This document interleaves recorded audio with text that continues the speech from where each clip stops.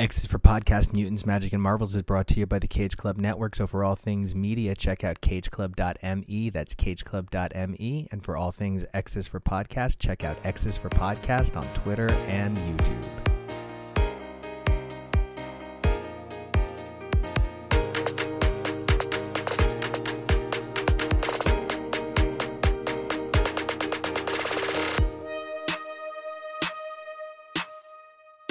Hey everybody, welcome back to another all-new X's for Podcast, number 300 of the show where we take a look at comics, mutants, magic, and Marvels week after week through their many monthly titles. For the last 300 episodes and for hopefully the next 300 more, I have been Nico, and you guys can find me snicking along on Twitter and Instagram at Nico Action. That's NICOACTION. It's another X-Men X Wednesday here, and that is exactly the right way for this show to celebrate such a major milestone. I feel like we should have like a lenticular cover and a dozen variants for this episode. As always, we're going to bring you some amazing coverage of new titles like X Deaths of Wolverine number 3, but we're also going to bring you some celebratory episode number 300 coverage, including a special segment we call X Lives and X Deaths of the X-Men, as well as taking a look at the 2 special issues contained in the Chris Claremont Marvel-made Paragon collection. For those who aren't familiar, it was a special edition look back at Chris Claremont's time on the X-Men that had to be pre-ordered, and if it hit certain numbers of pre-orders, there were stretch goals, and it contains 2 special stories. Marvel made Wolverine number 1, which was meant to, from the original description, kind of go with the original Wolverine and Frank Miller miniseries, but maybe feels a little bit more like the Wolverine ongoing. And even then, can't wait to talk about it, as well as Uncanny X-Men 140.5, a prelude to Futures Past. So we've got some amazing material here for you guys today. But to kick things off, here's that incredible discussion, X Lives and X Deaths of the X-Men. So many characters contain Wolverine-esque multitudes, and we couldn't wait to discuss it. It has been our pleasure to bring this show to you for the last 300 episodes. Man, I'm just so excited to have hit this milestone with our crew and our listeners and our fans and our followers on Twitter, which, don't forget, if you like what you hear, you can always follow us over on Twitter at X's for Podcast. Enjoy this segment.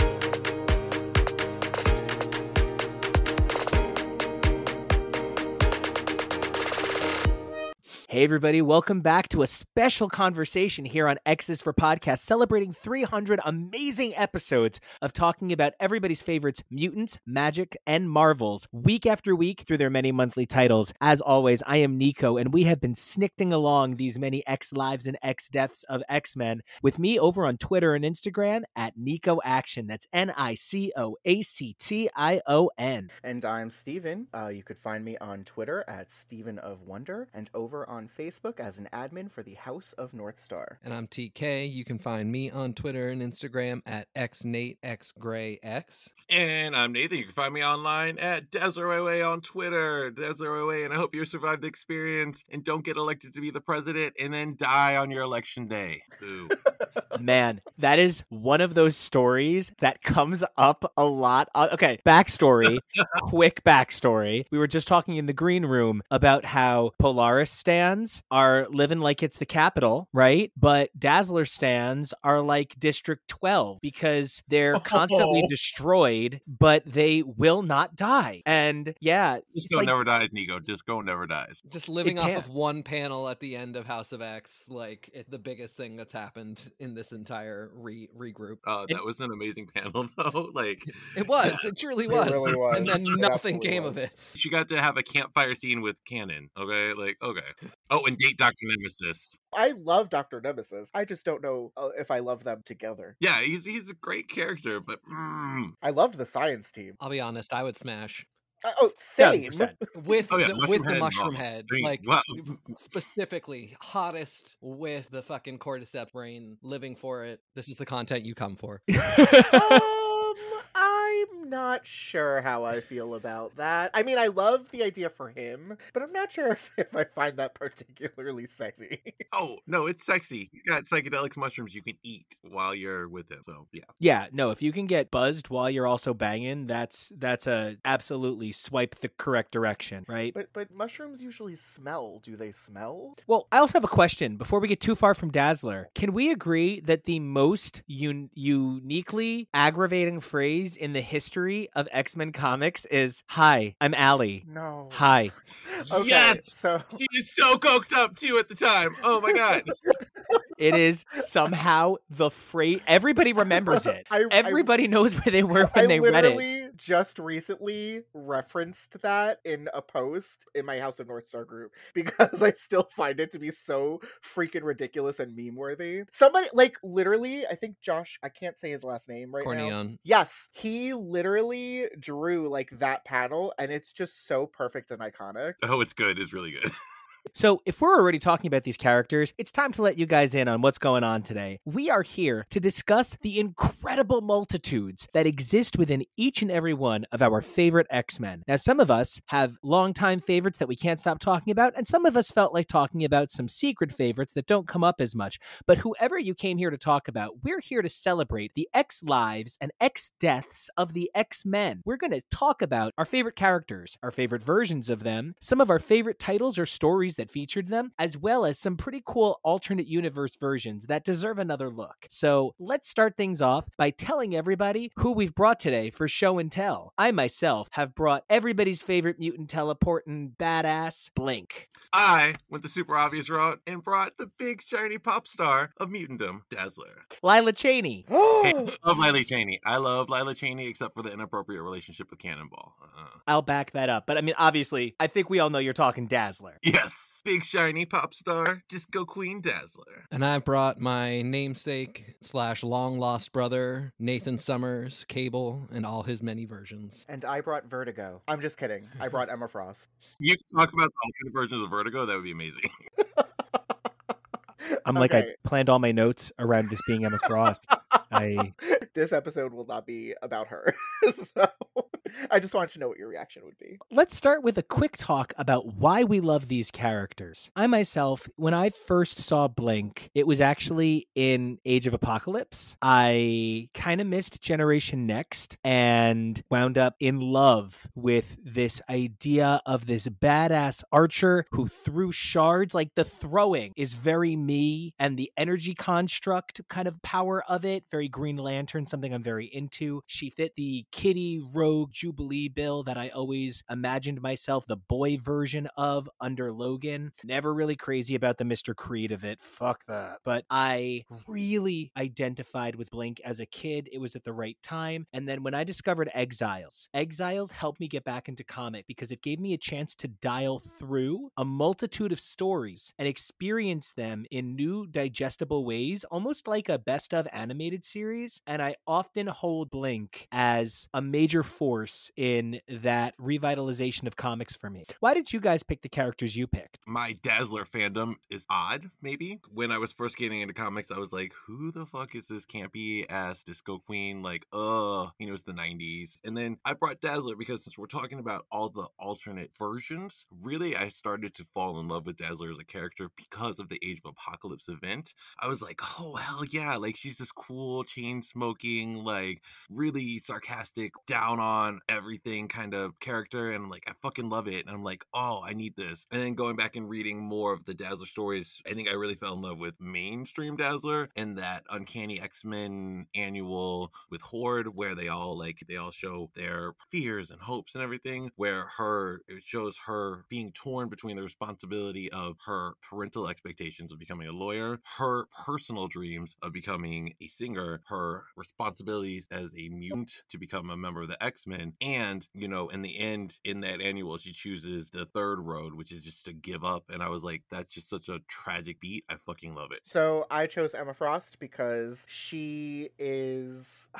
was technically the reason why I got into comic the way that I am. So she's the reason why I'm here. I love her. I've enjoyed reading her throughout most of the literal entire time I've been reading since about 2004. She's probably the character in all of Marvel that I hold the most sentimental value with. I mean, I still just think she's a lame ripoff of Jack Diamond, but... Oh Oh, my goodness.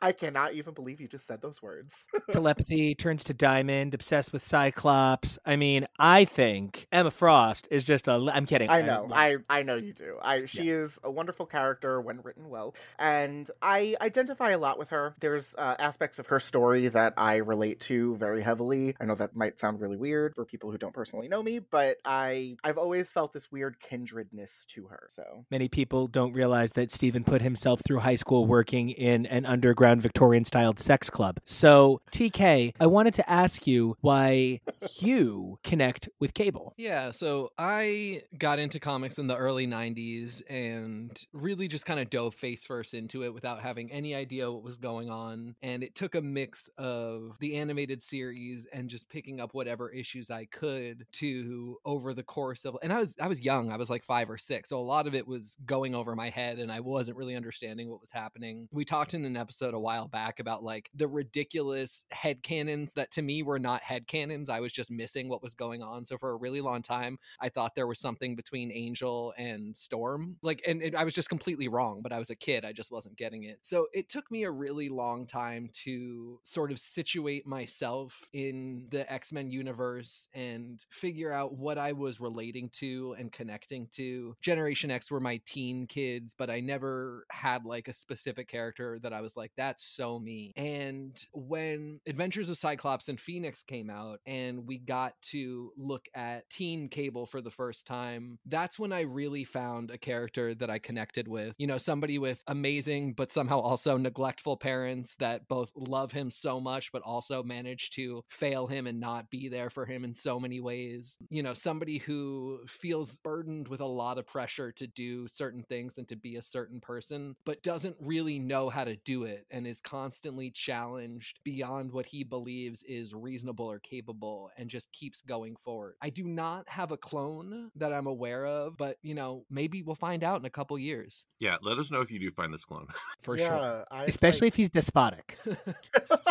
Any clone of me would be. Now, you said something that actually, like, all right, so I'm a big sensory guy, and anyone who knows me knows that, like, literally, if there's anything I love as much as comics and cute boys, it's definitely food. And there's something about a perfect smell of a perfect cinnamon roll that takes me to the Main Street Bakery walking down in Magic Kingdom when I'm a little kid every time. You know, it's like a magical experience. And I actually had it just now when you said there were head cannons you couldn't shake. I had this set of X-Men trading cards I loved more than life. And it was the Ultra Fleer that had those beautiful Bill Sienkiewicz's in there, which is why I always thought the Dazzler was the coolest fucking mutant in the world. Yep, I because remember those well. She looked so beautiful on those cards. And one of the first things I did when we started the show is I bought myself a set of those cards and to have them again. And there were so many characters at that point who were double in some way. There was a card for Sunspot and Rain 5. There was a card for Moonstar and Danny Moonstar as Mirage. There was a card for, you know, a number of people that were Revanche and Psylocke, and they were like, oh, but who are they? And I, for years, thought that Feral and Wolfsbane were just two more cards of the same person. Oh my goodness. I had a similar experience with Boom Boom and Sienna Blaze. Yeah, their cards are so fucking similar. Did anybody else have any like that? Anything where you thought the wrong thing for years and it took like getting into fandom to straighten it out? I mean, I really did think that Feral and Thorn and Wolfsbane were sometimes conflated in my head as well. But then I would always be like, okay, so Feral and Thorn are the ones with the bad hair. Got it. The internet wasn't that great back then, but I was a little weird kid who would like go buy all the little handbooks and be like, oh, cool, that's who that character is. Like, so like, yeah, I never really had that, but it really started my weird fandom obsession with going and doing the research and finding whatever tools I could. I completely love your description of, you know, going out and buying the handbooks. I was very similar. I had a lot of the Ohatmus, and Stephen and I frequently would pour over our Ohatmus. And oh my god, yeah. There are so many lost bits of amazing comic merchandise out there. And does anybody have a favorite weird bit of why the fuck did this ever exist? exist, X-Men merchandise. For me, there was once upon a time Chef Boyardee X-Men shaped SpaghettiOs. I need For to me, know it was more just about a that. lot of the toys with characters that were just so not really prominent in X fandom, but they were very easy to make or make a spin on. Kane, Weapon X. Okay, and there was a Kylan toy. in the- Tusk and then the Shi'ar metal dude both having the little dudes that, like, it's the exact same model with just slight embellishments, so you can pull two characters out of the same mold very easily. There really are so many that are made from the same mold. There's literally an Emma Frost figure that is from a mold of another character, and I cannot remember for the life of me which one it is. Yeah, my favorite toy that's of the same mold is the Rogue and Polaris one. So like they didn't even change the power upper punch on the Polaris figure. So like if you look at the thing, it's like the for the Lorna Dane, it's like now with power upper punch, which like what It's a Magnetopunch. Yeah, it's a magnet. And she's got a gun, and there's a little green gun with it, and I'm like, what the fuck? Like, what the hell is this? Like, it makes no sense. I think one of my Emma figures literally comes with this weird spear with psionic energy coming out of the tip, No, I have and I'm that one, like, yes. I'm like, Yes, what? she's a scimitar. Like, she's a scimitar. Why does Emma Frost have a scimitar? And like, there's a weird Age of Apocalypse Rogue and Gambit one I just like tracked down recently, and the Age of Apocalypse Rogue is just a repainted that Emma Frost figure, and it's the fucking most hilarious thing. Yes, it's the face, right? The face and the hair. Oh yeah, and it's the whole body mold. So like, you've got the like you can tell where there's like little straps from Emma Frost on that rogue. No, Like, yeah, that's insane. Do you know how many Electras come with psychic knives full of their sum my God. totality? Oh my god, so many. So like, and it's so crazy to me that even exists. I almost bought one at a flea market recently, actually, because I thought it was so ridiculous. And I'm certainly not making fun of anybody who has a job that I could never do, but growing up, I'm a bad person. Growing up, I used to say that my Jubilee in the plastic trench coat action figure was young Rosie O'Donnell. You did! Oh my god, I remember that. And you used to scream "Goosh balls!" like all I the did. time. I would have her launch the energy and scream "Koosh balls." You really did. He really did. I cannot even believe that you just reminded me about that. Oh Yeah. god. It was certainly a very thick, Ugh. aggressive take. all of that, and we never got a Shadow Cat action figure because they banned her from the animated series. What? I did not even know that. Hey, but we finally got that gorgeous Pirate Kate figure from Marvel Unlimited Plus. Yes. That thing with that Lockheed and that sword with the it's so good. I want really that very excellent bad. job. I actually, once upon a time ago, around 1994, I actually had a whole collection of Marvel Masterpieces trading cards by Greg and Tim Hildebrand. And one of my cards was actually White Queen. And I remember being so obsessed with her because she was so beautiful. And they even talk about how they like designed her look after Barbie. And I was a Barbie boy back in the day. So I had this weird obsession with her, and I didn't even know who she was because this was before I actually read comics. Silver Sable. That's who her figure is frequently switched with. Silver Sable. Oh. I knew I'd get there. Okay.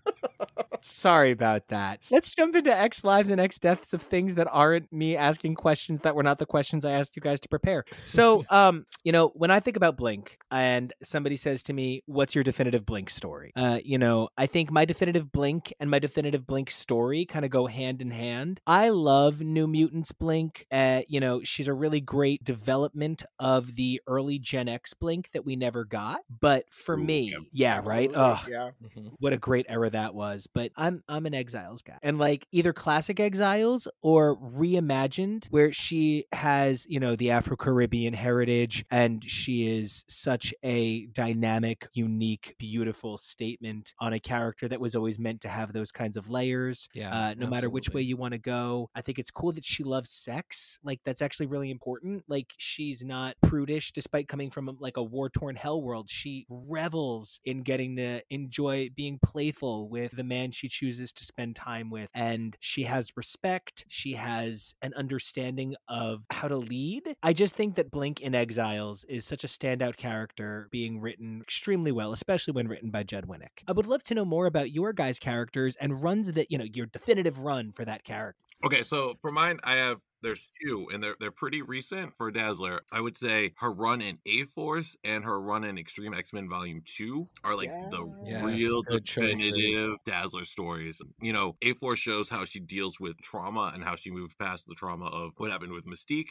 And Extreme X-Men Volume 2 is just like probably the most competent, best written Dazzler I've ever fucking seen. Like she's smart, she's tough, she's fun. She's also growing as a leader. Like, fuck yeah. Yeah, she was, oh my god, I loved that whole book. She was phenomenal in it. This was originally going to be a very different segment, and I was just going to record a bunch of answers from our team, like by myself in the corner. But Nathan was like, I'm around, and I was like, I'm making a segment. And so we're like recording this live day of, I'm so excited. Like this is guerrilla podcasting, and like, we're doing it, right? And everybody's wearing shirts about Revolution they don't understand, and then we're putting it in a Nike sneaker commercial, and then Paul's really angry about it because Michael was supposed to be his friend. So this was originally, all of that was relevant. So this was originally going to be a segment about Wolverine because I have very few interests, and yeah, about that, I was so nervous when you asked me because I was like, what are my favorite Wolverine solo titles?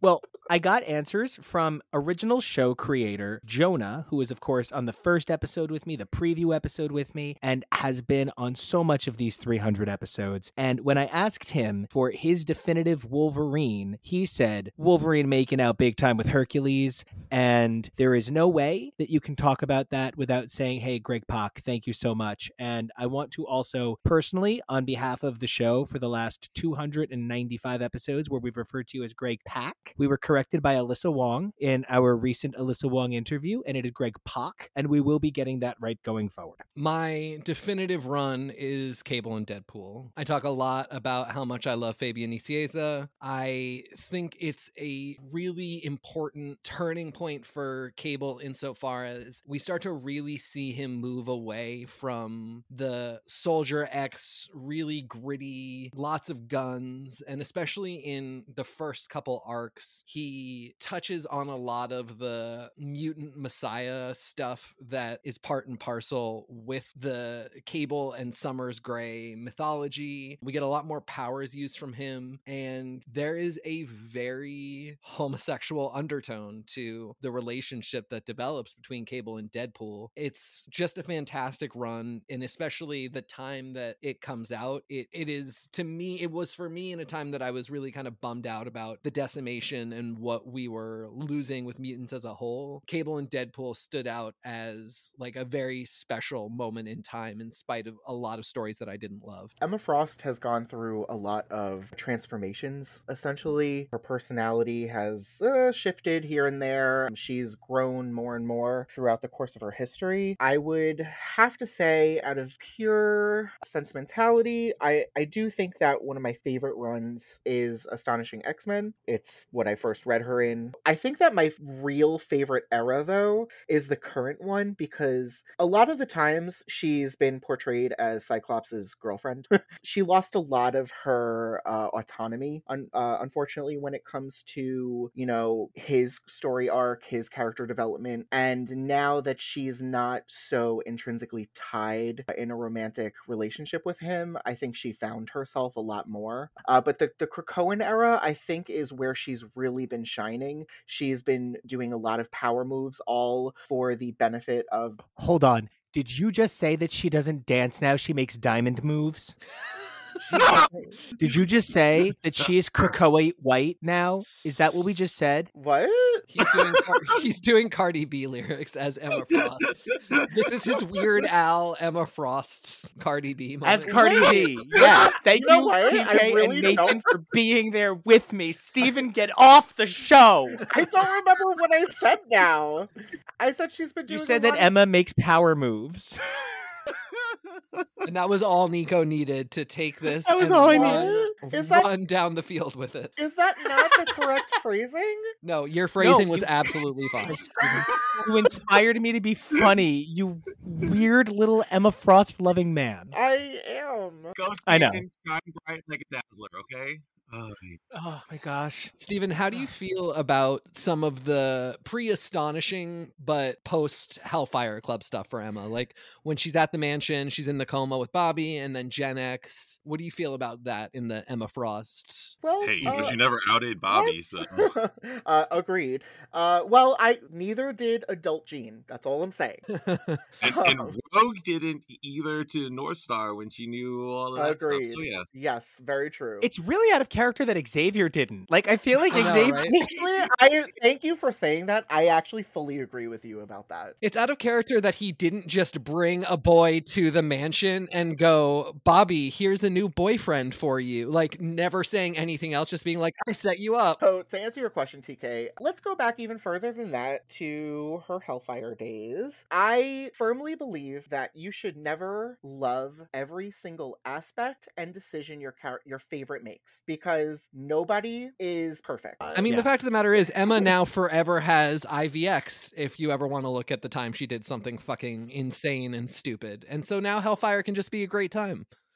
Yeah, but then she also did weirdly switch bodies with Storm in a really creepy story. Yeah, that's... Well, and Yeah. guys, one I of the actually have things. a piece of rare Emma Frost canon that no one ever talks about that I want to bring up. But does anybody else know that there was this one time Emma Frost killed a horse? I gotta go. Oh, that was not a real horse. That was not a real horse. It was a psychic projection. We've seen her do that many times. She even did it with Cyclops during IVX. Also, that's a fucking baller move. Like, if you want to do power plays, kill a fucking horse. That is not a strike against her. Butterum Gate. So the most famous horse that appeared in like one. Ugh, it is the most ridiculous thing.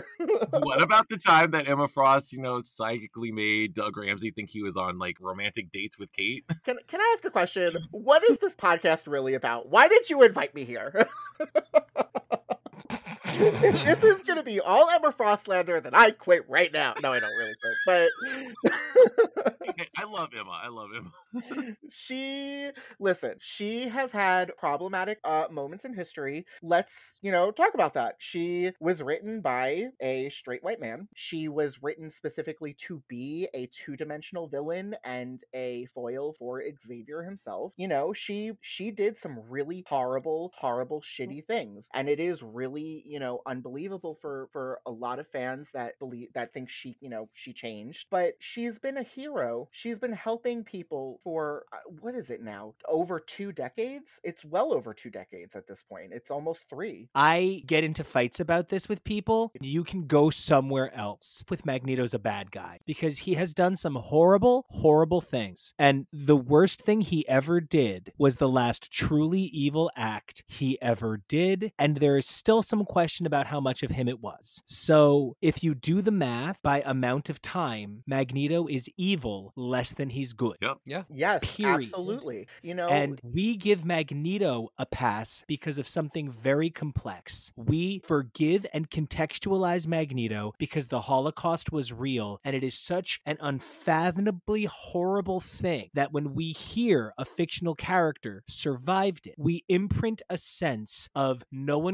I couldn't have survived that. I can't even imagine what this person is going through, which is why they reverse engineered one for Emma Frost. There's She also- survived the Genoshan attack. And that is the point at which it was made very clear that no matter how much they flirt with the possibility that Emma Frost is going to be evil for an extended time or not have mutants' best interests in mind, they'll always go back because they're not going to make a victim of a terrorist attack that is declared a terrorist attack on a protected class suddenly turn back on that tropism when that would be too dangerous with Magneto. I think also too Absolutely. in fandom, there's also an inherent misogyny with the Yes. fact that people are able Yeah. to 10 mil. forgive Wolverine for all of the murders he's done, Magneto for all of the shit he's done, and they can't forgive Emma. They can't forgive Rogue for fucking Carol Danvers. It's just like if you look at the characters that people are willing to forgive, they're always the male presenting characters. characters, and they are not doing that with a non-male presenting character. That's exactly it, and that is a point that I was actually going to make. Beyond the fact that she is a woman, which is already a strike against her, she's sexual. She is sexy. She is presented as a sexually empowered woman and intelligent. That's and terrifying. Very smart, and that is scary for people. That is And scary rich for as men. fuck. Right. Baller rich. Wayne rich. Which is her biggest superpower, let's face it. Like that, she is Wayne rich. She is considered the richest woman in comic books. A lot of that is threatening for men. And unfortunately, we buy into those societal, ways of thinking, and all of a sudden it's Emma Frost who you don't trust. It's Emma Frost who is going to turn on the team at any moment. But Wolverine has done very similar things, sometimes worse, maybe sometimes not as bad, but there's good and bad for both characters. And if you're gonna accept it for one, you should accept it for the other, and you should probably look within and figure out what exactly it is that you're unable to get over, so well, and to quote Eddie Izzard for a moment, we talk about somebody killing somebody, we're like, oh, that's bad. But when we talk about like genocide, we really begin to lose track, right? You kill somebody, they hit you with a brick, you're dead. You kill 10 people, they lock you up and they just stare at you. You kill 100,000 people and they don't really know how to take down your regime. So like, I feel we can sort of say that Planet X for Magneto is the pinnacle, most fucked up thing he could have done just this side of becoming an apocalypse level villain, right? Yep. And absolutely, if we can not just forgive him that, but be like, he's hot daddy Magnus. Hey daddy, bend my metal. Like, if we can be fine with that. I was gonna say, they've gone through so many hoops to retcon a lot of Magneto's more villainous actions, and they really haven't taken that same care to do that with like Emma or some of the other characters. I think they've done it for Magneto in that way where it's like, we need to establish that we're not letting everybody be like fans and characters in the book. We're not just letting them let genocide pass. But the fact that the act and the story around it is so weaved into the Magneto mythos, there is a level to which he is associated with the event. He is in some way tied to it. He's tied to all of New X-Men, and we do forgive it. But there's a line, I mean, it's the same thing as figuring out how it wasn't Jean Grey who killed the Dabari. Like, we figure out ways in which we're making all the characters not be like, oh yeah, that's like my favorite genocider. Oh my god! But we still these stories are still attached to those characters, and a certain degree of them are woven into the overall tapestry of those characters. For instance, aren't we getting Cassandra Nova in a book soon? Yes, exactly. So people are gonna love and be obsessed with her, So let's see the angle they go in with that. I'm looking forward to it. Beyond the genocidal aspect, Emma did come from an extremely, and yes, it was established after, her time in the Hellfire Club. She did come from an extremely abusive household, and that does fuck you up. I just want to put that out there. Yeah, fantastic point. And we have seen a lot of that. We saw it in the flashbacks in New X-Men, and then we saw some version of it in the Emma Frost series, which again, it's kind of muddled how much that is canon and if we'll ever see any of that again. But yeah, I mean, things like even the stuff that she witnesses, like what happens to Christian, is traumatic for a young girl to have to experience and survive and then overcome. Yeah, sometimes it's just as traumatizing watching your siblings be abused as it is being abused yourself. Yeah. If I may point out that we're talking about the various versions of characters that exist within a singular version of that same character, which is of course the art of juggling the retcon. But I would also love to know, what were your guys' favorite alternate universe versions of those characters? And is there a reason? Is there like a reflective reason? I know for me, it's so sad, but I guess quote unquote real Blink is the sacrificial lamb. So she's not really my favorite. My favorite is main Exiles Blink, but the new Exiles Blink is such a fantastic fucking fresh breath of fresh air. And I love her so much that I feel like that has to be my AU pick. It reflects back on who Blink would be if she had been given a chance to grow and develop develop like so many characters instead of sort of shunted off to a side universe, left to languish, and never really become a main thing. What about these AU versions that you guys picked help you understand those characters better? And what AU versions are they? So for me, it is, of course, my actual namesake, Nate Gray. He reflects Cable so perfectly in that he is born with all of his powers at the fullest potential that he has,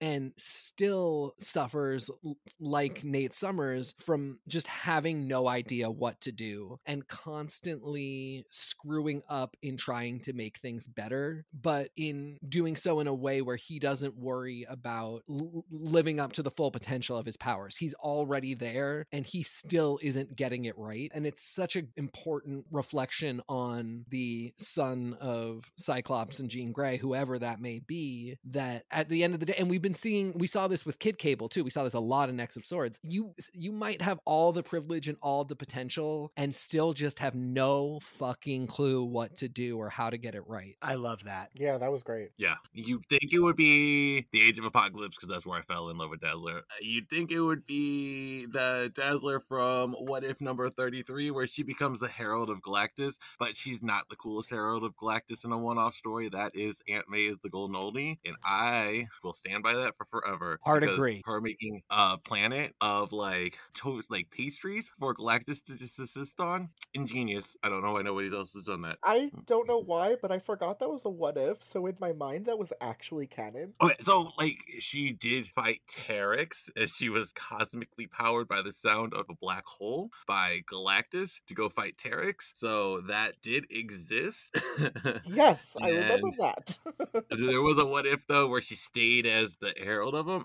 My favorite, because this is like the epitome of everything I love in a story version of Dazzler in alternate reality, is the Dazzler in Marvel Zombies versus Army of Darkness. Oh, good one. So you have like Camp Disco Dazzler, you have Camp Ash Williams, you have zombies, you have fucking Power Pack killing people off panel. Like it's everything. It's like everything I could love in a story, like combined into one, and it's just like pure joy for me. Pure joy. Although if they ever made Dazzler the Golden Oldie, I would also appreciate that. When it comes to my favorite alternate version, one of my favorites is Steampunk Emma from Ghost Boxes, because she looks... I will never not stand Ghost Boxes. Gorgeous art. The most gorgeous art. Yes, Most gorgeous that art was stunning. That beautiful like corset and dress that she wore. Like, I wish she would wear that in the actual books. I loved where Emmeline ended up, like her to like leave Extreme X-Men to like live in that society where mutants are gods. That's perfect for her. My actual favorite alternate universe version of Emma is not actually in the books. It is actually the Wolverine and the X-Men cartoon version of her. Oh, Voiced by Ooh, Chloe I thought you were Grace. going to say the Fiona LaHughes Generation Fiona X. LaHughes, one. yes! Listen, the mother of the I like Charmed January ones, Jones. She really gave a lot of emotion to Okay. the You've just been role. kicked off your Let's- own podcast. Let's talk about January Jones really quick. She's Must an be. amazing actress, but that was not for her. A lot of people do not realize this, but she was in my top 3 choices for actresses to get the role, and I got one of them. I was so excited, but then the movie came out, and it was not what I was hoping. I just had wished they Dream is had her when dead. she was awake. I feel so bad for Emma in this episode. No, Emma Frost is a queen. We're talking we about how all much love her. better she All over. deserves. Oh my god, so I- much. I think that January could have also done better. She literally loves the character. She even recently made a video of like her Emma Frost figure. Like, Oh yeah, that's it cute. it was so adorable. Like And, January yeah, Jones. Natalie Portman as Jane, despite being, Queen Amidala. Like, I get it. It's no one's hating on January Jones. It's just a weirdly directed performance. Yeah, And, that's I how think I it's kind feel. of like they did Olivia Munn as Psylocke too, where like they both kind of got shafted in the script. Yeah, I Yeah. feel like that was a waste of both actresses, honestly. Absolutely. Because if you've ever seen Newsroom, like there is no Oh my chance God, on love the planet Newsroom. that Olivia Munn can't do literally anything. With all due respect, don't call me girl, sir. Like, Oh, that it is is so many good such actors in A it. moment, like You just Psylocke- wish you could hear her say the focus totality of Yes! You wish you could give her a line in Apocalypse, but I just want to say that at least January Jones, like, I don't know, she fits the character so much more to me. And instead, we could have gotten Sigourney Weaver in X-Men: The Last Stand, and that would have broken my heart because that is not Emma Frost to me. Hey, I like the return to the original idea of Emma Frost as an older woman, kind of more on par with Charles Xavier's age. But, you know. She is not a day over 27. I am on record, and by on record, I mean I have recorded 60 hours of podcasts about it. The Alien universe is my absolute favorite fictional universe of all time. And Yes. Sigourney Weaver is, for that reason, like the goddess of film to me. And as much as I would love an older, dynamic, sexy, grand dame sort of Emma Frost, and that's DOMME. I was gonna say, I feel as though I would rather Sigourney Weaver play like a really suburban Celine. I don't know, but I just can't see. I can't make her Emma. Sigourney Weaver is one of my favorite scream queens in the universe. I actually would love her to play Cassandra. Oh, that's great. Oh my God. Yeah, Oh, I've been yeah. wanting that for a long time. I think she'd be Yeah. amazing. that is a brilliant choice. And I mean, the writing again was not great for her on Defenders. Like, not even so much the dialogue, but just the overall concept for her character on Defenders was not great. Right. But man, she turned out a performance. Yes, she literally could be written as a phenomenal Marvel villain. She Yeah. really could. Oh, She's yeah. got the range. I just don't see her as Emma. That's the only concern I have. It's so hard because so frequently, if a woman positions herself as older, it devalues the quality of her stardom and her sexuality in a way that undermines the ability to play Emma Frost in cultural vernacular. So it's about finding a woman who has aged but continues to celebrate her beauty. Jessica Yes, Lange. Jessica Lange. It's Madonna for me because of the insane lengths that she's gone to look the way she does and the weird accent. Okay, listen. I turn into human diamonds. Yes, like I know it sounds terrible, but it's actually amazing. Like, it is pushed so far through terrible that it is amazing, and she would destroy the role. We would never stop talking about it. Patrick Leonard as Sebastian Shaw. I love it. I can't believe we're talking about Madonna playing Emma Frost and not Dazzler in the same episode. No. If you're gonna have an older Dazzler, that's Kylie fucking Minogue. and I Okay. will Yeah. not Hey, hear listen, anything else about that. I'm gonna go on record as saying I am one of the people in the forefront of the Kylie Minogue as Dazzler movement. So yes, It's a whole movement. I have been posting about Kylie Minogue as Dazzler for years.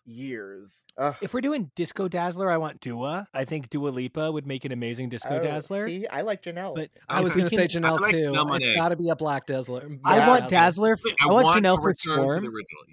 Yeah. I want her to be Dazzler so bad. But if we're doing a reimagining of Dazzler as like a modern pop queen, I want Doja Cat. Ooh, another good choice. She Okay. is a good choice. Yeah, I feel like can she see does the that. bubbly and the light and the contrast of pink, the brightness. Because Janelle Monáe, my only thing is Janelle Monáe adds such a gravitas to her every movement that some of the light bubble that I love of Dazzler might be transcended into a greater magnitude. And I feel like somebody maybe that has a bubblier persona, like a Doja or a Dua, would hit that note for me a little better. But I also agree. I mean, Grace Jones. Let's go full on right. Black Queen Dazzler. Let's get that original idea of Dazzler back.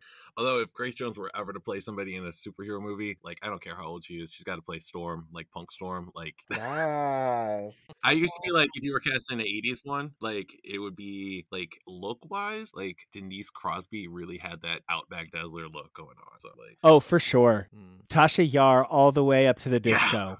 yeah.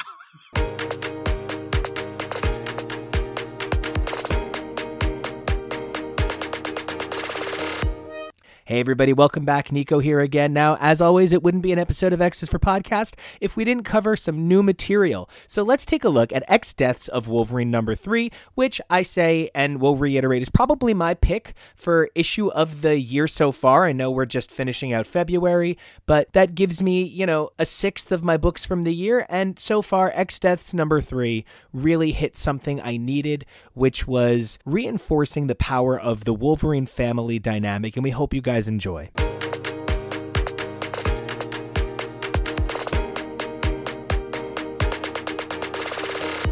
Hey everybody, welcome back to X's for Podcast, the show where we take a look at the Wolverine family that we have been waiting for this entire time. Oh my gosh, I'm so excited. I'm Nico, and you guys can catch me snickting along the way it has always meant to be on Twitter and Instagram at Nico Action. That's NicoAction Scout. Hey guys, I'm Drew. You can find me online on Twitter and Instagram at Drucifer3. That's at DREWSIPHER3. Hello, it's me, Steve, and you can find me on Twitter at HowdyDuda. That's HOWDYDUDA. Hola, it's Arturo. Ya tu sabe, you can find me at Mr. Toybox on Twitter and Instagram. And hey everybody, it's Nathan. You can find me on Twitter at Dazzler AOA, and I hope you survived the experience, unlike the whole Snicked family that Wolverine had to see everybody die. Oh. Wow, right into my feels. Okay. Well, we are here to talk about what was maybe my issue of 2022 so far. X Deaths of Wolverine number 3, written by Benjamin Percy, art by Federico Vincenti, color art by Dijo Lima, letters and design by VC's Corey Pettit, and man, we're going to hit that design pretty hard. And of course, overall design by Tom Muller. However, I want to point out for a second that I love how clever a lot of the variants are here. The standard cover by Adam Kubert and Frank Martin is lovely, but in addition, there is the trading card variant, there's a Death of variant, there's an Omega spoiler variant, there's an anime variant. I at least like that they're thinking about how to make the variants match the contents. Did anybody buy one of the variants, or did everybody go with that awesome classic cover? I got the really, really yellow, Phalanx Wolverine, and I'm like, fuck yeah, I love it. I got the Lee Inhyuk cover, all strappy and studs and tight crotches. I love it. Yeah, I got the Christian Ward cover, the CJW, and it's so sick. I just got the A cover. I mean, I buy all my comics digitally, so all I ever get is A covers. It sometimes makes me feel like the uncoolest kid at the school, because I will pick up a really special variant, and this series is definitely pushing my variant buttons in all the ways that are necessary. But let's jump in. So I know that I've been checking in with Drew and Arturo on this entire process, but Steve and Nathan, you guys are jumping on to the X existences of Logan Train with this issue, and I'd love to know how you guys are feeling about his lives, his death, and or his lives. When X Lives first came out, the first issue, I was so confused. And as that has been going on, I'm like, okay, I kind of see where this is going. But that first issue of X Deaths, I was like, wait, this isn't a Wolverine story. This is a fucking Moira McTaggart story. I'm like, holy hell, sign me the fuck up. And I know when the first issue came out, I was like, Nico, fucking Jane's in this story. Oh my God, yes, I'm loving how the story is progressing. And as especially X Deaths, and I'm sure X Lives is going to tie in the same way, as it progresses, I'm seeing a lot of really strong parallels with not even just Inferno, but Hoxpox, and how this is really trying to set up this era and these characters, and it's really going to kind of move forward the status quo of Krakoa and the woman who was the most important mutant at one time. She was the most important woman in the universe. She was Donna Noble. That's exactly where I was trying to unmute fast enough. I was trying to think, Donna Noble! She is the fastest scientist in Kinross. I love how this is going, and I've been waiting for a Moira story, and I think spinning it out of Inferno and picking up where she is from that point is amazing. Do I love the turn that Moira McTaggart is making? No, I do not love turf era Moira McTaggart, but I'm still here for the story. I've been really enjoying X Deaths of Wolverine. X Lives is really interesting to me. I had theories. They did not pan out very quickly, and the series has become a much wilder and more interesting thing than I had imagined. But Deaths is so far the thing I appreciate more. I love getting a Moira book, even if she is, to me, profoundly petty in it, much more so than I would have expected from her. That's so hot. Yes. Profoundly petty is amazing. Definitely the lineage, as Nathan said, from Inferno and Hoxpox is really like evident here, and it's becoming more and more evident as time goes by. I liked the parallels with Powers of X specifically in this issue, and the prominence of the Omega Wolverine is like extremely fascinating to me. So this is that like continuation of the Hickman story by Percy that I was expecting, and it's also, as a Moira book, it reads so much like Percy's Wolverine series, which I've come to appreciate over time. Yeah, I'm really here for it. I'm excited to see how it ends. I'm just so excited that we have finally manifested and brought into reality an issue with Laura, Scout, Daken, Logan, all dealing with shit together. Like, this is the Howlett family book that not quite how I had ever envisioned it, but I'm just so happy to see all of these characters interacting. Like, it feels so long overdue. It was an issue of Wolverines, and I really, really liked that.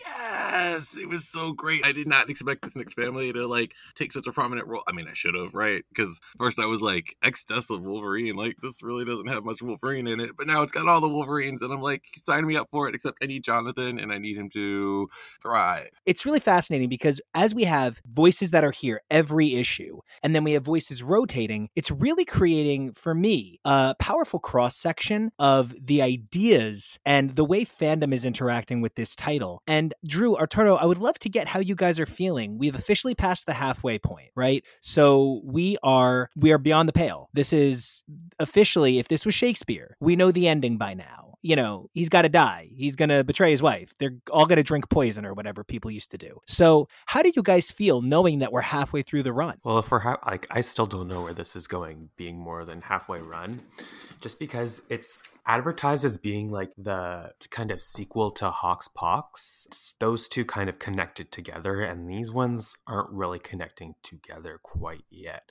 So I'm kind of interested to see how that's gonna go. We are just starting to see the threads a little bit, but yeah, it was fun to see the Logan family get together. Everybody knows I've said it on before. I've been asking for that from Percy for a while. I'm still not clear on how these series are all going to click together fully, so I'm still just enjoying the ride. This was a couple of twists and turns. I agree that Moira's being petty, but I'm kind of living for it. Like, I think this is, you know, I like conflict, I like tension, I like villains, I like a good heel turn. Well, speaking of heels, that feels like a wrestling term, so I'm going to use that because that's something I know Steve knows. So Steve, when you came into this, you had some really specific hopes and dreams. We have them on audio recording. And I know you already said you didn't get what you expected, but how are you feeling at this marker, this, you know, beyond the halfway point, sitting with so much life, lives, and death ahead of us? What were your original expectations, and how are you feeling about what we're getting? Oh, I prefer this to what I had expected. My predictions were mainly for X Lives, and I had been under the impression after the first issue came out and before anything else had come out that they were not in fact time traveling, and that because, I mean, Jean doesn't have time travel powers normally. That's Rachel. And I thought it was a huge bait and switch in that they were actually traveling through Wolverine's memories in the Cerebro backup that he's wearing on his head, which just made 100% more sense to me at the time. That being said, I think that the time travel aspect is way more interesting, and because of how it ties into this series, I mean, the connections between lives and deaths were not evident for a bit, but I mean, the two Wolverines who are simultaneously traveling back in time to hunt down somebody who's a threat to everything that they have is a thematic connection, and it's one that is becoming more and more apparent, so I expect that to tie in much more closely to what Mikhail and Omega Red are doing over in X Lives, but I also think that the explanation being that reality warping is causing things that previously would have been completely unthinkable, like people's bones morphing into Omega Red's tentacles inside of their bodies while they're being possessed through time, is way more wild and freewheeling than I had expected, and it's just been a delight, honestly. I know some people have found it off-putting or over the top, but I've read a lot of Ben Percy at this point, and this is what I expect, and it's what I enjoy from him, and it's the kind of just the way that Deaths is tying into Powers of X and And the previous future that we've seen, like the future that we see in this issue is not the future that we saw in Powers of X. It's just a similar one in the future of this life of Moira. And recontextualizing that with Moira in the librarian's role and saying his parts is like, it's very cool. It resonates very well with Powers of X in a way that I'm really appreciating, and it ties Inferno in as a through line. And yeah, I think halfway through I'm fully invested. I know that it was weird at the start and a little loose, but Percy is a very long form storyteller, as I think has been borne out in the X-Force run, and I'm absolutely ready to see what issue 5 of both of these series brings me. You had mentioned that there's 2 lives of Wolverine going back in time to save Xavier. I think there's 3 trying to save Xavier's, but there's 6 that have time traveled, and we've seen 8 of them, so we're waiting to see 2. It's so fucking much.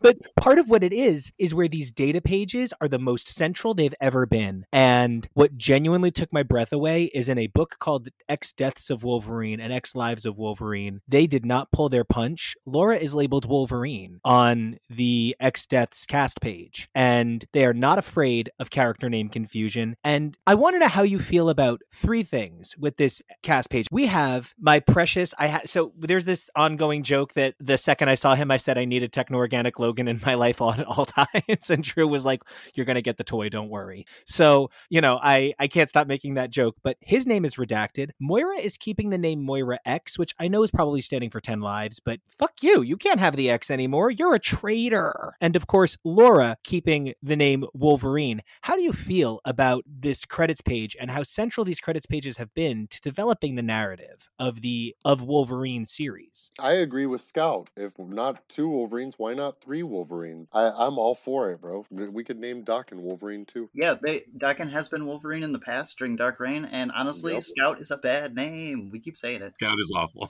Honey Badger is better, but Wolverine is also fine. Yeah, and it's like, I know the people who have an issue with multiple Wolverines, like if you know like 3 Toms in your lives or 2 Jennifers, and you can handle it, I'm pretty sure you can handle it in a comic book. Like it's fine.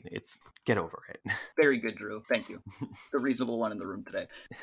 All right, so I gotta say, right, like I love Laura as Wolverine from now on forever for me. Like if anybody ever tries to put her back to X-23, I'll be really disappointed because Laura has definitely earned the right to be Wolverine. There should be absolutely no confusion. There's 2 Hawkeyes, and nobody's confusing Clint and Kate. There's 2 Wasps. Nobody is confusing Jan and Nadia. Like, there can exist 2 heroes with the same name, and especially in a character with such an extensive family as the Wolverine, the Snikt family. Like, there's no reason that there can't be 2 Wolverines and that they can't both thrive. And I love how even Xavier comes to her at first and he's like, you are fucking Wolverine. I need you to stop a Wolverine. So like, I love how she's keeping that. And I love, like, if you notice in that data page, like, even Phalanx Wolverine isn't even called Wolverine. He's just called Redacted. So, like, I do love that. That's my biography, actually. I'm called Redacted. Your name is just Redacted. Redacted X. Another thing, too, is I thought that these character pages were mostly reserved for mutants only. So, like, why Dolores Ramirez and it's a Moira book, so I'll allow Moira. Evolve or die.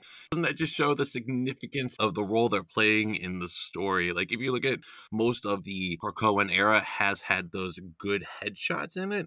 And, it may not feature all of the characters that show up in the issue, but it features the characters that have a really strong and important role in the book itself. It has been pretty common for Orcus members to show up as well. Yep. Yeah. Who, Moira, is she an Orcus member now? Maybe she's going to be the future head of Orcus? I don't know. That's my hope. No, but not.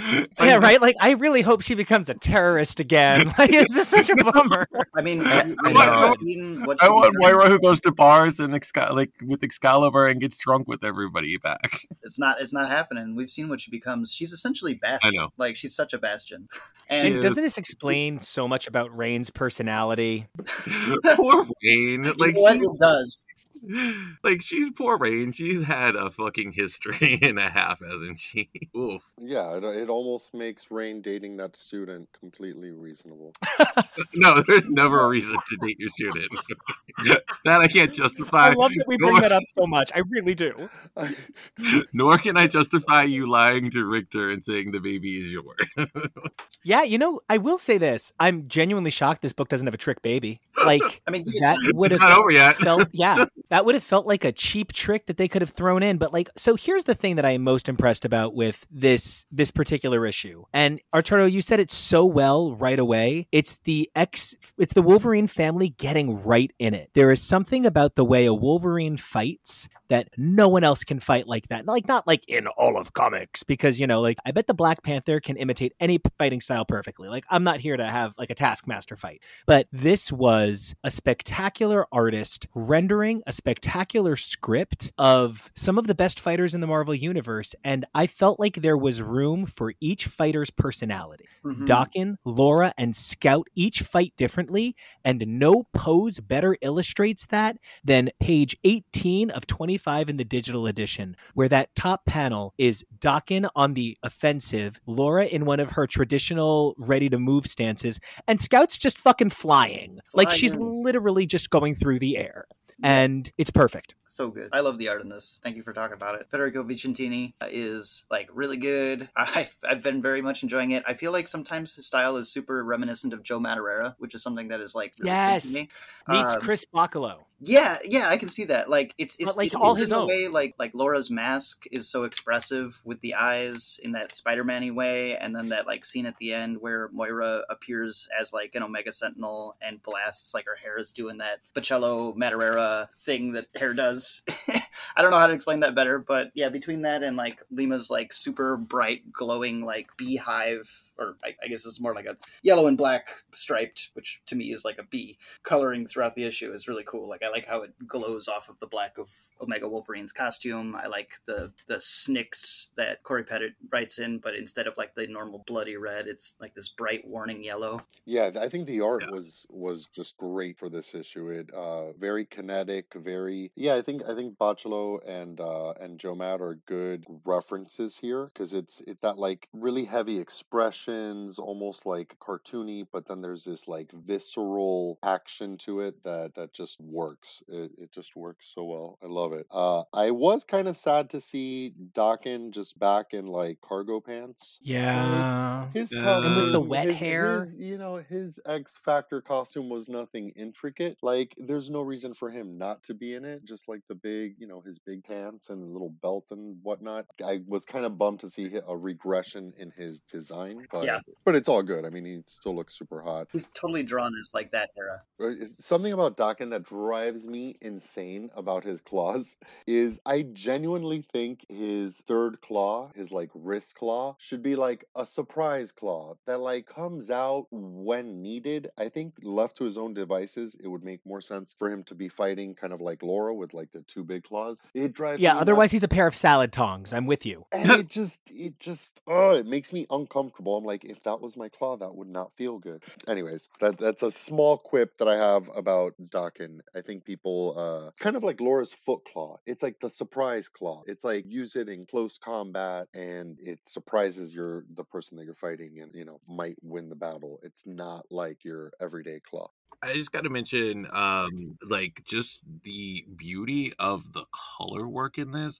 It really, like, the way that DJ Lima uses, like, the colors to accentuate the phalanx elements of Wolverine's outfit really reminds me of just, like, the phenomenal color work that Rochelle Rosenberg's using over in Moon Knight. Just how everything works so well with the pencils, and the colors just have this really important feel to them on top of just the beautiful line work that's already been done for this issue. Thank you so much for bringing up Moon Knight, so I didn't have to. Because like earlier when I was talking about the B look, I was also like, it also looks a little bit like Cappuccio, but I know that's just like a kind of like an Italianish style right now. But like, yeah, between that and like the glinting, glowing lights everywhere, it is extremely reminiscent of some of the really good art we've seen in Moon Knight. Something that people might not realize is the multi-layered way that colors are done in comics. There is something known as a flatter, which is when I've had to color professionally because, you take the job you're offered, right? So like when I've had to color, oh God, I do flats. What my husband does professionally is like proper colors. And what many artists need to do, especially artists that have like 9 and 10 titles at Marvel, they have a flatter come in and do like any color layer for the filling out the shapes. And then the color artist comes in and they go over and they make sure that everything is on model that needs to be on model. And then where a colorist's perspective comes in is the shade, the value, and the hue of those individual color palettes that you're allowed to swap between. And I think what I am most surprised by is Diho Lima's love of expressive opposites and exploration of the color wheel in sum total on every page. Nearly every page expresses, especially once the fight sequence begins, expresses some combination of red, yellow, and blue at all times, creating a very holistic color value to each page, which is part of what makes the fight so visceral, because it's all of the colors, but they're sequenced out. We don't need to think about them too much. And it's really a masterwork. It's like really spectacular. Yeah, I couldn't agree more. I like that. I like that tight, restrained color palette. I always appreciate when a series does that, because there's no better way to set a mood and keep it going than to choose explicitly, like how you're going to vary them. Yeah, one thing I was going to say is there's the one panel with all 3 of the Wolverines. And I just kind of wish that Daken also had like a similar kind of like, he is just wearing his pants, but I wish he had some yellow in his pants too, to like tie in the Wolverine family of it all. Maybe like a new kind of outfit for this story. His pants are the same color as like Wolverine's, future Wolverine's kind of blackness that's not phalanxed out. And even the black on the other, like on Laura too, it's like matches. So it does kind of work, but I just wish there was like some yellow to tie in the family together. I am very grateful, though, that we can all agree that Daken does not need a shirt in any team, any lineup, any appearance. No, he's allergic. Yeah. He swells up. Yeah. My man's pecs need to breathe, baby. Like, contrary to what you were saying, Drew, and I'm sorry, like, I love that Daken can show up and be sort of like out of yellow, because I love that kind of sort of puts his place in the Snikt family. Like, it really signifies his place in the Snikt family, because, even though he is part of it, he stands a lot more alone than Logan, Laura, and Honey Badger. Scout, I hate that name. Gabby. I'll just call her Gabby. You're right, though. Yeah, he is more of the black sheep. I agree with you. Yeah, but it was for like a whole Wolverine event, so I'm not saying that it has to be like a permanent thing. It's just like the one-time thing. Well, I hear what Drew is saying. Drew is saying he wants a unique Daken in my Wolverine 10 Lives and 10 Deaths of Wolverine box, where I get this Wolverine action figure that I want so bad. He's just looking out for me and making sure that I get a Daken variant. I don't see a problem with it, right? Have we gotten a Daken figure? I don't think we have. Arturo, that's your thing. Do we have a good Daken figure out there? I don't think we do. I mean, I've certainly seen. I think there may be a Dark Wolverine one, but no. There might be a Dark Wolverine, and I've definitely seen customs made of him. But I would love to see him in his X Factor outfit. Well, let's talk about customizing people. I'll say it. Blonde Moira, not a fan. Not a fan of, like, she's one of those people. She went blonde, and now I just don't like her. And I don't. I love her. I'm kidding. I love her. I love this. She's fucking amazing. But I do love to hate her in a really interesting way. Like, this Moira is the devil, but like, I'm here for her devilry. And I would love to get everybody's take on the slow, sad, Grace Under Fire-esque descent into madness that Moira McTaggart has exhibited over the last 3 years. When, I mean, we thought she was the Great White Hope. She was going to be Neil Blomkamp, and then she turned out to be Neil Blomkamp. Yeah, Great White Hope to White Savior. I know. I was just like, I'm still holding on, like clinging on to that she is the savior, and I haven't like it still hasn't really hit me yet that she's not. And so every single time I read one of these issues, I'm like, Moira, nah, like Moira, no, stop! What are you doing? But yeah, I'm kind of over blonde Moira too. It was kind of nice to see her at the end with back in her brown hair. I'm team fuck Moira over here, but like I do like the blonde hair. I think it looks good. She decided to go fucking terrorist turfy, and so she's in her like hot girl terrorist turf summer, and I'm like, I love it. Also, I think detracts from, it de-ages her to a point, and I don't like another older female character looking so de-aged. And I want to see the older female characters be able to look more of their age. Sure, they can look hot too, but like she does not look like a 50-year-old. You think that has anything to do with the hair color or just the way she's being drawn? I think it's both. I think the hair color does add to it. I think the clothing style they chose to put her in definitely does. I think even though she's trying to change her look, I think she would almost like be really conspicuous in her outfit and her appearance as a 50-year-old woman. She'd look like, she's coming in with a skateboard and be like, how do you do, fellow kids? This is all the Valerie Cooperification of Moira McTaggart. Like, all she needs is a pencil skirt and a clipboard. Yeah, she does. She does feel like Cooper a lot, if only because Cooper is also a complete piece of shit. Yeah, 1,000%. Valerie Cooper. I see it. Yeah, I love how fast Moira is just like, oh, the moment I have lost my powers, and Mystique points this out in the first issue, but like, she's like, suddenly she's talking about the mutants, and they're devils, they think they're gods, I'm their Judas, them over there. She's like, so quickly just does not identify as a mutant anymore. If she ever did, like, she's always been one of those people, it seems, who is just like, yes, this is the best way for me to go forward and for me to lead these people, whether or not I identify with them. She just wanted to be the person who was the savior. She just wanted to be the person who made sure they existed, and she didn't even care if that meant still being mutants. She just, she's absolutely ready to wipe out mutant culture entirely and the mutants as mutants, as long as it means that she gets to have some laurels of like savior. And that seems like that's what it's always been about, which I think is extremely Hickman of her. If you even look at her like powers just like by themselves of reincarnation, like she lives her life basically as a human. She doesn't feel like a mutant. Yes. The only way she expresses her powers is when she dies. It makes sense that she wouldn't really relate to mutants in any way, because that's like, it's human passing in all ways, except for the moment of her death. Exactly. Right. She reminds me a lot of a self-hating queer. She reminds me of somebody who's really trying her best to go to that conversion camp and just come straight again. And it's just really Moira Yiannopoulos. Yeah, it's just, there's so much about it that Totally. gives me some icky. Yeah. Ugh. Yeah, hate it. Now, from thing I hate to thing I fucking loved.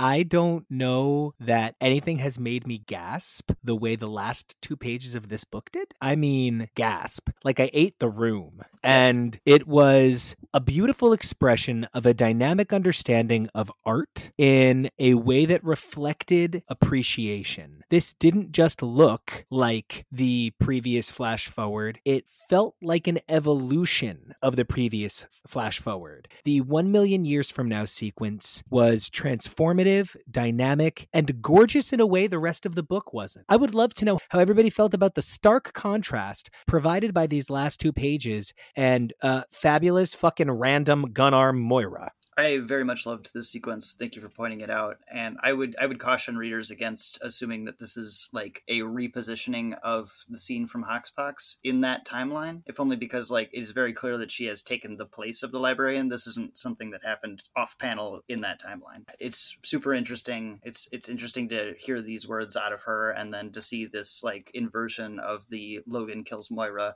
/ Logan kills Jean archetype panel at this point. It's damn about time that somebody else got their chance to kill Wolverine at the end, especially a woman in power.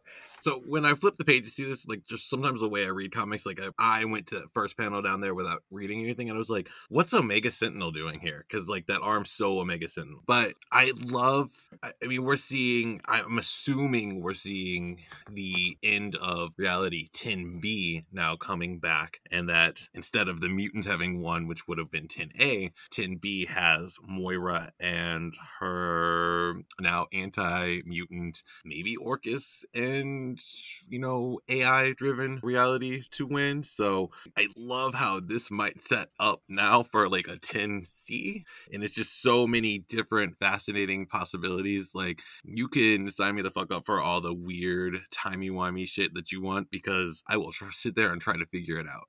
It seems as though Moira lived a bunch of lives in which the mutants always lose. Now Moira is in a timeline that, since she decided decided to create Krakoa with the rest, it seems that in this timeline, the mutants always won. And I say that in past tense because as a result of the mutants always winning, Karima Shapandar, spoilers for Inferno, went back in time to alter the timeline and seems to have successfully done that. So now the mutants do in fact lose, and this is the future that we're looking at, in which the mutants lose and Moira kills the last mutant. Is that correct? That's what I'm thinking. That's what it looks like. I mean, obviously, it could be something else, but that's what it looks like to me. I'm chalking a lot up to a general sense of not understanding how some of the pieces work. And it's something that we've talked about here and there. I love Ben Percy's storytelling, and he's such a big strokes storyteller that I feel he frequently leaves out what might be vital details and leaves us to fill those in. For instance, a lot of people have asked, how does Jean have chronoskimming powers?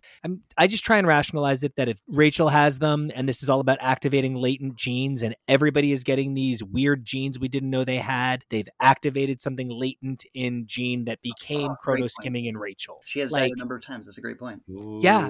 So for me, that's how I've explained it this whole time. And I also imagine the Cerebro helmet, maybe perhaps they're able to anchor through the mutant energies of Krakoa through time. Maybe that's playing a component. That's why they need to use the Cerebro from there. But I've felt very much like Percy is saving huge details for the end. And it's because, Hickman has said that Hoxpox is something he began working on the first time he ever read Giant Size X-Men. And I don't know that even in Ben Percy's wildest, most fascinating, most incredible dreams, he could have dreamt up Hoxpox and then it terminating early in Inferno to have this story saved up since Giant Size X-Men #1. You know what I mean? So he is running a ball at a deficit. It's sophomore album syndrome. You have 10 years to write that first record. You've got 6 months to write the second one. I think he's running such a great game for this second record. I do think that Percy has mentioned that this is an idea that he'd been working on since around the time of Hoxpox and pitched it, but it just had not fit into the timeline properly until around the time of Inferno. So, I mean, it's not 10 years, obviously.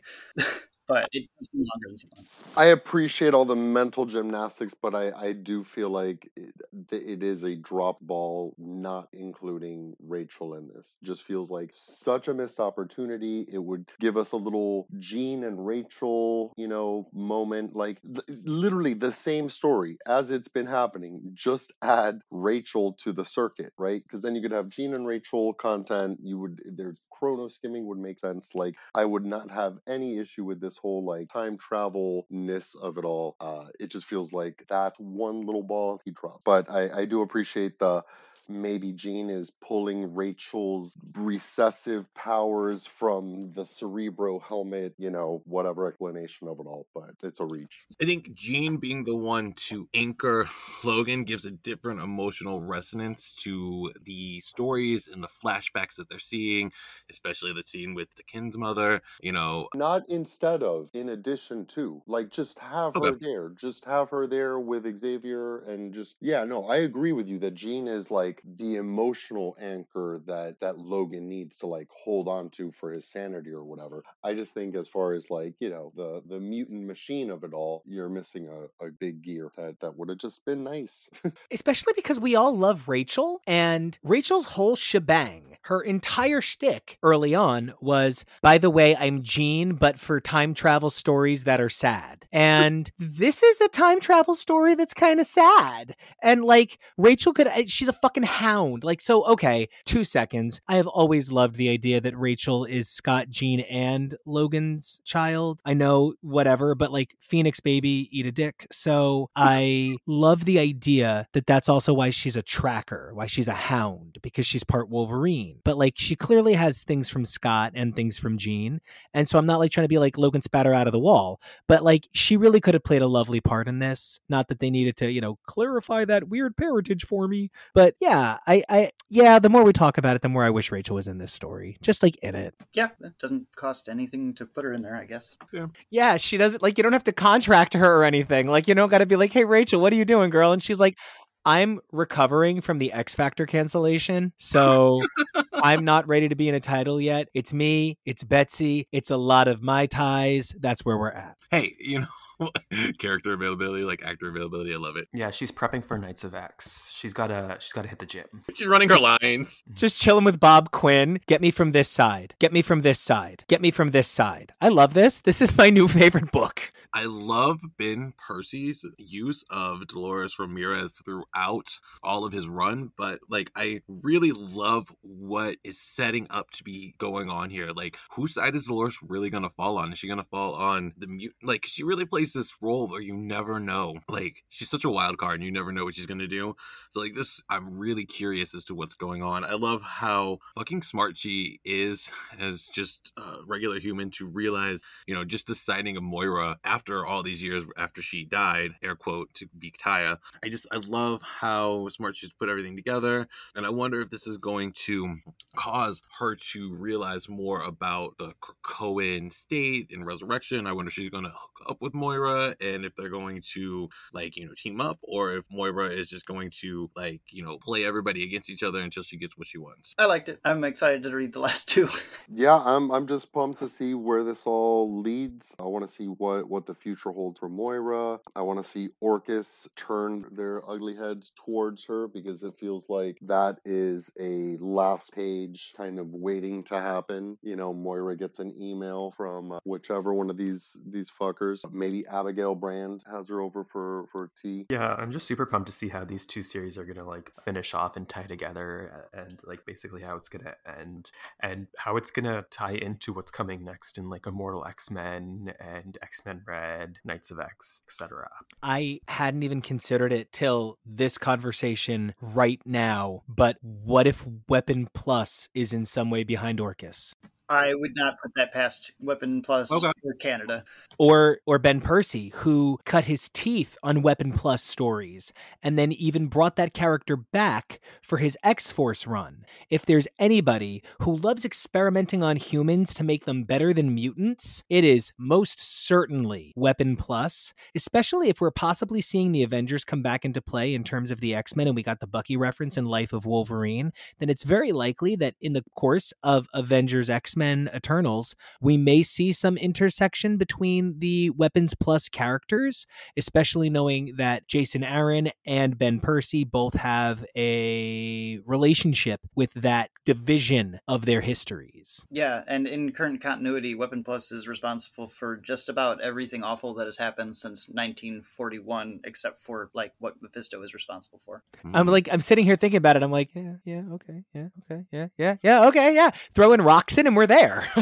Yeah, Isaac Newton, done, right? I also need Jane to come back and maybe save the day somehow. I don't know. My Queen? Yes. I think My Queen should be in every issue of every book at all times.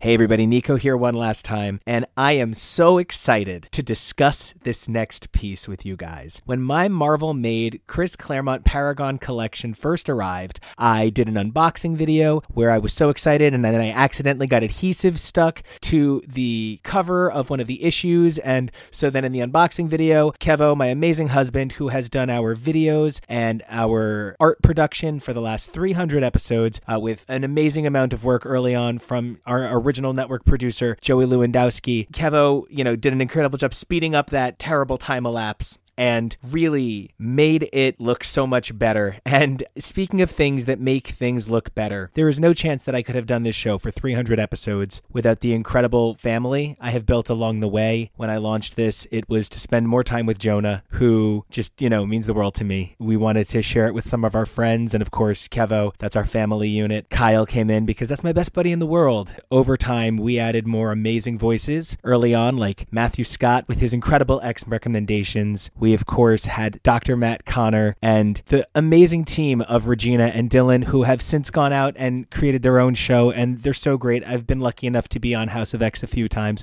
What a great team. And we have grown so much, and I couldn't do this without each and every one of you. So from the bottom of my heart, I want to thank Nathan for his tireless support and co-production. My amazing team who always coax the best out of the people in the room, like TK, Josh, Arturo, Steve. It means so much to me that I know that you guys are always in there making sure everybody sounds their best. And to everyone else, and that includes, but is certainly not limited to, Robbie, Mikey, Steven, Jake, B-Way, Raven, Drew, Dante, Juancho, Tori, Evelyn, and so many more of you who give your time every week so that this show can thrive and exist and we can share this with the world. I just thank you so much for everything. But now that I snuck that in, to talk a little bit about these two Marvel-made stories, I had been very adamant that I had to have this, that there were exclusive stories, and the way my brain works, Marvel really understands how to,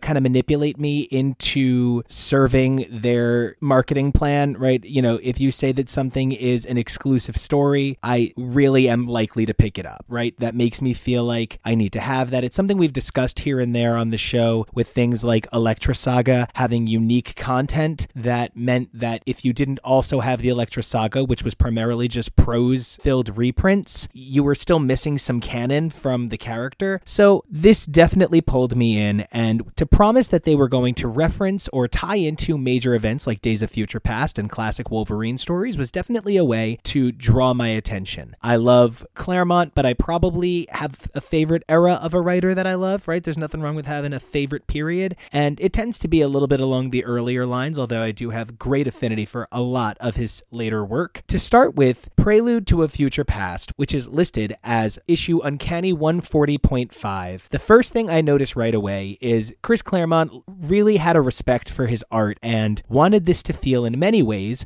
like it format-wise could fit in that original era. You still get that first single page followed by the dynamic double splash, and it gives you a real sense of coming into a film, especially because he's trying to transport you into Days of Future Past just before it begins. That's a pretty significant thing to do, and to do that, he pulls together a team that simulates some of my favorite era of Extreme X-Men. Here, it's Chris Claremont on writing with his longtime and frequent collaborator Salvador Larroca on art, Guru FX on colors with VC's Clayton Cowles on letters. Now, Guru FX is such a massive presence in coloring these days. Now, at the time, the Extreme X-Men era that I'm referencing, a lot of the colors were done by Liquid, and so it's a little bit of a different vibe, but very much in line with that kind of feel. So especially since a lot of these pages didn't show up too many places online, if you're kind of wondering what it might feel like, you can definitely go with that very early Extreme X-Men Savage Land mini. I appreciated opening on recognizably Days of Future Past entities. The first page sees Ahab planning with some sentinels behind him. The only thing I will say is that did make me feel as though when I was looking at this story, the story was designed to be read clearly after you understand Days of Future Past. That did make me feel confident that it's less likely that this story would be printed at the front of any Days of Future Past trades or hardcovers, because it really doesn't support the reading experience. This is a reward for fans that have loved this story before. So the story sees Rachel chasing down Sage, Bishop, Nightcrawler, and a very blonde Betsy who's going by Bess. And I love things about this. And I am on the record. I think if there's 300 episodes of this show, 288 of them feature me saying, and Bishop should be in every story, and I love the inclusion of Sage, who is another favorite of mine, but I do find myself a little bit thrown how this could possibly read like Uncanny X-Men 140.5. There's a very strong sense of revisionism to it, and I understand that we're talking about dialing back into a story, some 35, 40 years later, but I'm a little distracted by how this feels less like an issue of Days of Future Past and perhaps a little bit more like a prequel to X-Men The End in some ways. It just feels very much like this script comes from a very specific moment in time, that sort of X-Men Reload where Claremont was back on Uncanny and was also doing his Excalibur run, and he had Alan Davis on pencils over on Uncanny. There's a really weird sense of I don't know who this is marketed for, if it's not really marketed at fans of the mid-aughts who have a mat on for the 1980s with spending capital in the 2020s. And I fit into that, so I get what happened, but it is definitely a distraction to understanding how this could possibly be 140.5. And that's when Iron Man shows up. And I'm just like, what the fuck? Why? So Iron Man shows up and it's very Iron Man, there's Stark references. So it's not oh, maybe it's some other Iron Man. I don't even know. It's a really interesting choice. And again, I maybe don't see how it slots in with 140 exactly. I understand that one of the things that Claremont used to love to do so much at his peak period, especially, one of my favorite stories of all time, Kulan Gath's Master Spell, he interpolated characters from elsewhere in the Marvel Universe, especially characters whose voices that he had such a strong command of. So I can see a guy who understands how to write cocky, smug heroes who still have an altruistic streak in them. I can see him doing Iron Man in this story. It's a pretty clear decision, but I don't get it. And so then they teleport back to a base camp and Gateway's there to not speak, which is, Gateway's thing, but he just doesn't really serve a whole lot of purpose here. So they go inside and they're going to deprogram Rachel. And there's so many references where Kurt is like, yes, this is my goddaughter Rachel. And there is such a weird sense of disconnect from any version of this character and this timeline. So it very much felt in that vein of the God Loves, Man Kills bookends, where if you didn't read the X-Men Black story, it didn't really make a whole lot of sense. And even then, you kind of had to have a revisionist opinion of your version of Kitty. And here I felt very much, number one, I believe this character is Kitty because the character that I'm about to talk about, I don't believe her name is ever said on panel, which is really, really distracting. How many of these characters' names are said once, if at all, is terribly distracting from the final product. And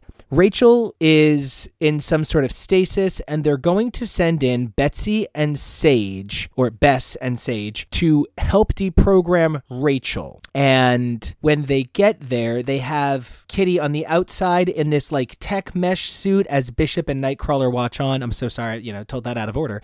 Because so they get there and they find it's Jean holding baby Rachel in Rachel's mind, and they're like, oh, look, it's her deepest memories. Oh no, but it's infected with some sort of nanite poison. So, this idea that there's always some sort of hollow projection of Jean somewhere in these stories is a Claremont trope I love. The whole idea of Rachel and the orb that had that essence of Jean in it, and she put herself in there. And this is very reminiscent of that, and it's in Rachel's mind. So I love how this ties back to classic Uncanny. And then, it's infected and it's, it's a trap and they're going to be defeated. And that's when White Phoenix of the Crown, Jean Grey, shows up. And she's like, not today, Satan, or whatever bad thing this is. Ahab, I guess. Not today, Ahab. And Jean saves them because there is always some little part of her in Rachel. And it's really lovely, but it is one of those things where it feels out of nowhere. This was absolutely kind of an all over the map story. And if I had to guess, it really does feel like it was written sometime around 2005. That's sort of post Grant Morrison, Phoenix Endsong era. This is some really interesting piece of the puzzle that I don't know that it inherently enhances Days of Future Past. But what it does is it gives us a way to look back on so much of Claremont's art. And that's something we've talked about a few times, whether it was in the additional pages added to the God Loves, Man Kills extended cut, which I still very, very, very recommend getting the beautiful oversized hardcover edition. It is really lovely. And I do feel like the Marvel Treasury editions, they look really nice on a shelf. And the additional pages in here, the Chris Claremont anniversary special, he's had a number of stories lately where he's pulled together threads of a lot of the different aspects of his storytelling. And I have enjoyed that for him as a storyteller, getting to examine his history. So even if perhaps A Prelude to the Past doesn't satisfy my uncanny needs and does some really odd things with its certainly a worthwhile addition in what is a lovely pressing of a lot of this classic work. The actual book itself is so beautifully bound, and it's such a lovely piece of classic Claremont art. It contains X-Men number 94, X-Men 129 to 137, X-Men 141, Uncanny X-Men 142 to 68, and the aforementioned Uncanny 140.5, as well as X-Men number 1 from the relaunch in 1991, and the original Wolverine 1 through 4 by Frank Miller and Chris Claremont way back from 1982. It's a really beautifully luscious hardcover with a very thick binding, and it's a nice piece. So even if I'm not thrilled with one particular story in it altogether, it definitely still feels like a nice item to have on my shelf. Now, separate from that hardcover was a Wolverine story that I was very excited about. I vaguely remember them saying that, it feels like a classic part of like the original Chris Claremont, Frank Miller Wolverine mini, and that's such a huge part of my fandom. I think, we've talked about my love of that mini on this show 288 of the last 300 episodes. So I feel as though my connection with this sort of era and piece of art is kind of documented, and I was really excited to talk about this Marvel Made story, which, again, by an exquisite team, and I need to say the art on this issue is just absolutely breathtaking. Surprise, a Wolverine story, Wolverine number 1 from Marvel Made, is by Chris Claremont with Tom Riley on art, Chris O'Halloran on colors, and VC's Clayton Cowles on letters. And this is a separately contained item that sits outside of the hardcover. It has a beautiful Steve McNiven cover, and I was probably more eager to get my hands on this than the Days of Future Past story. This is a little bit more in my fandom than that is, and I was thrilled by the art in this. Really, I cannot stress how much I loved the art, and it starts off the bat with this stunning Logan versus Sabretooth battle set in Japan, and it has so many of the classic trappings and hallmarks of a beautiful Wolverine in Japan story. Wolverine is facing Sabretooth when he's looking to lose, and suddenly is saved by an awesome village of badass women. It's just such a great moment for me, and they get the up on Sabretooth, they blind him, and they're like, "Heal that monster," and it's done in Japanese with translation, and I loved these pages. I loved the deft color work, the atmosphere of this opening fight. I felt like, oh man, this is, fuck that hardcover. This is where it's at. This is worth it 1,000%. And out of nowhere, like classic Rogue, Colossus, X-Men with Storm, and it's clearly that sort of like 170s, 180s era come charging in to save the day, because Sabretooth is clearly kind of, an unstoppable killing machine, and he's gonna get the up on this village, right? And I'm so there. This is like magical. I wish this was labeled like Uncanny 180.3 or something. It's so good, and of course, Sabretooth gets the strike against Rogue and Colossus when suddenly he is burned to cinders. That's right, Lockheed's here. Where there's Lockheed, there's Kitty. So a horribly charred Sabretooth grabs Kitty by the neck and kind of yells at her that she might turn into Ogun. And she's like, "No, I'm not that girl. Maybe I am. No." And so now I'm a little bit lost about the story again, because I thought this was supposed to go with the original Miller mini, and I had mentioned in the History of Wolverine publication a couple of weeks ago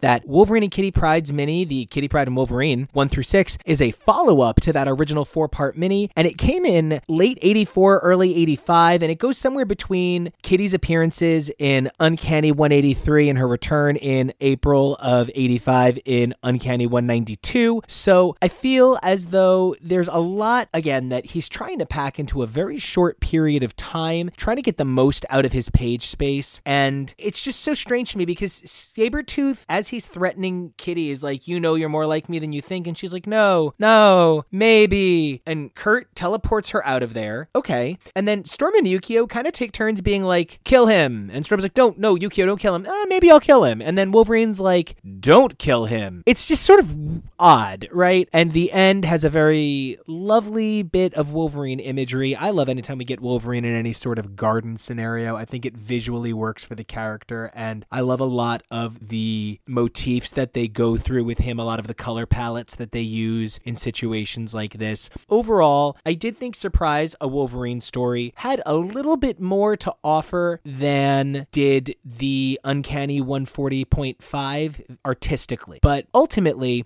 both fit into a category of story that Claremont has been writing the last few years, which sees a master of his craft return to so many ideas that he's touched over the course of a very long career. I truly don't know that I think either one is Can't Live Without, but they are certainly interesting pieces of canon that I will myself never forget having read. If for no other reason, they really do represent a paragon of the X-Men and all of the things he's touched, because so many of the magical things that Claremont didn't even make it into this book, into these editions. You could do a New Mutants one by itself, and then yet another Wolverine one by itself, and an Excalibur one by itself, before you even begin to have to look at his second generation of titles when he returned for the Revolution and the short run on Wolverine, before ultimately taking over Extreme X-Men and making it its own title, returning for the Reload. All said and done, I feel as though Chris Claremont is perhaps the writer we have talked the most about on this show, having covered Uncanny X-Men 94 to roughly 200, as well as a number of his other titles and multitudes of one-shots, his work in the modern era. We really could not have had X's for Podcast hit 300 episodes without the breathtaking work of Chris Claremont. And even if these two issues don't work exceptionally to recontextualize the events of Uncanny X-Men 140 or work tirelessly to reset things for Wolverine and Kitty Pryde and Wolverine, they allow a man who helped design a universe a chance to play with a number of those toys at once and keep them in a special edition format where they can sit without needing to worry about the ever-changing dynamics of canon. It's really been my honor, like genuinely my honor, to be a producer and editor on this show and a writer and a contributor for 300 episodes. I believe my voice is the only voice to be on every single episode,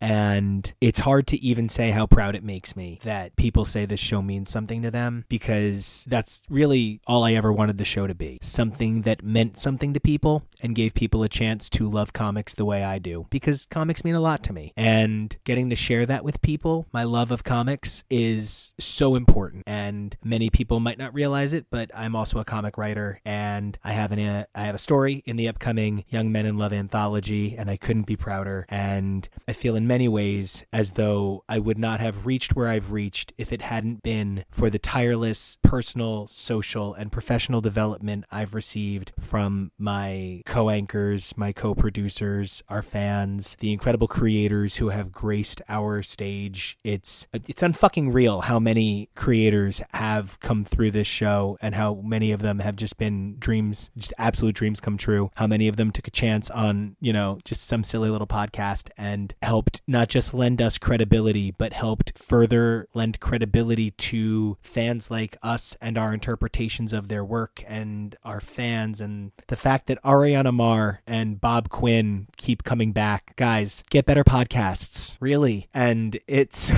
300 episodes seems like the most unrealistic thing I've ever heard in my life, but here we are having done it. Thank you. So until next time, when we have a Marvel Fanfare Friday, don't forget Mondays are Magic Mondays, Wednesdays are X-Men X Wednesdays, and Fridays, Marvel Fanfare Fridays. Happy 300, guys. We'll see you at number 301. Keep those mutant lights lit, those Krakoan gateways open, snicked motherfuckers, and have a great day.